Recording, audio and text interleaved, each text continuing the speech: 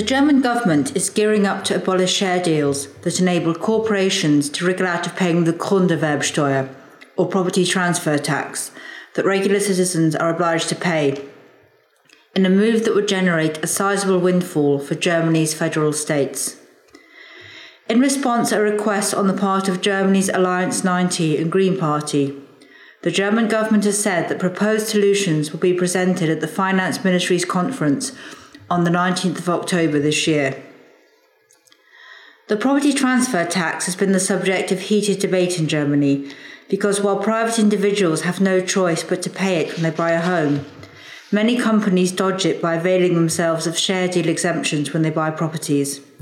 It's estimated by the German government that of all the residential portfolios comprising more than 800 units transacted between 1999 and 2016 in Germany, share deals were used in 71% of cases. In 35% of deals, buyers acquired less than 95% of shares, but in 36% of deals, they actually acquired more than 95% of shares, according to the German government. Unsurprisingly, the loophole is costing German states a fortune in lost revenue. Thomas Schäfer, Minister of Finance in Hesse and a leading advocate of the drive for change, estimates that the property tax loophole is costing German states around €1 billion a year. As a result, he said recently that Hesse's Black-Green coalition supports the closing of the loophole. Finance ministers in other federal states are also willing to address the problem on the back of his initiative, Schäfer said. The property transfer tax can range from 3.5% to 6.5%, depending on the federal state, but most states have steadily increased the rate to close to the high level since 2006, when the government in Berlin decentralised the setting of the rate to the individual states. Only Bavaria and Saxony have held the rate at 3.5%. Other politicians have also been quick to criticise the loophole.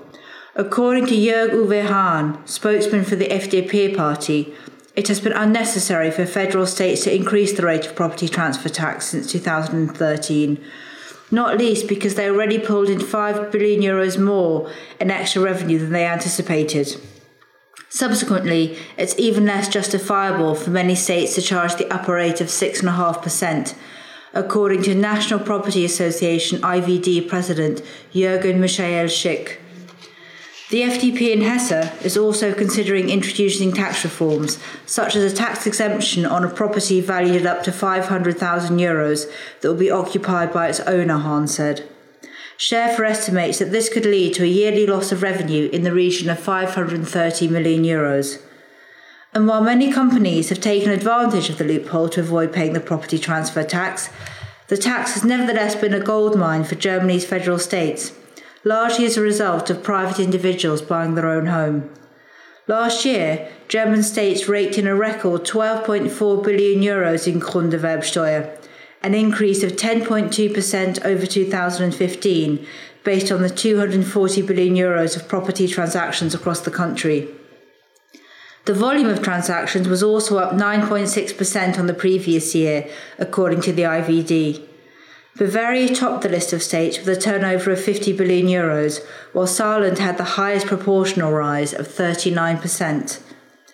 One peculiarity of the property transfer tax is that monies raised are kept by each federal state and are not treated as revenue for the purposes of Germany's Länderfinanzausgleich, the mechanism whereby transfers take place among Germany's states, from the wealthier to the poorer, to balance out standards of living across the country.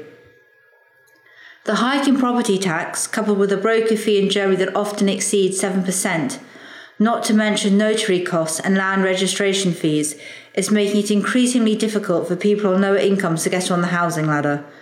As a result, the rate of home ownership among lower earners fell from 25% to just 17% between 1990 and 2014, according to the Cologne Institute for Economic Research.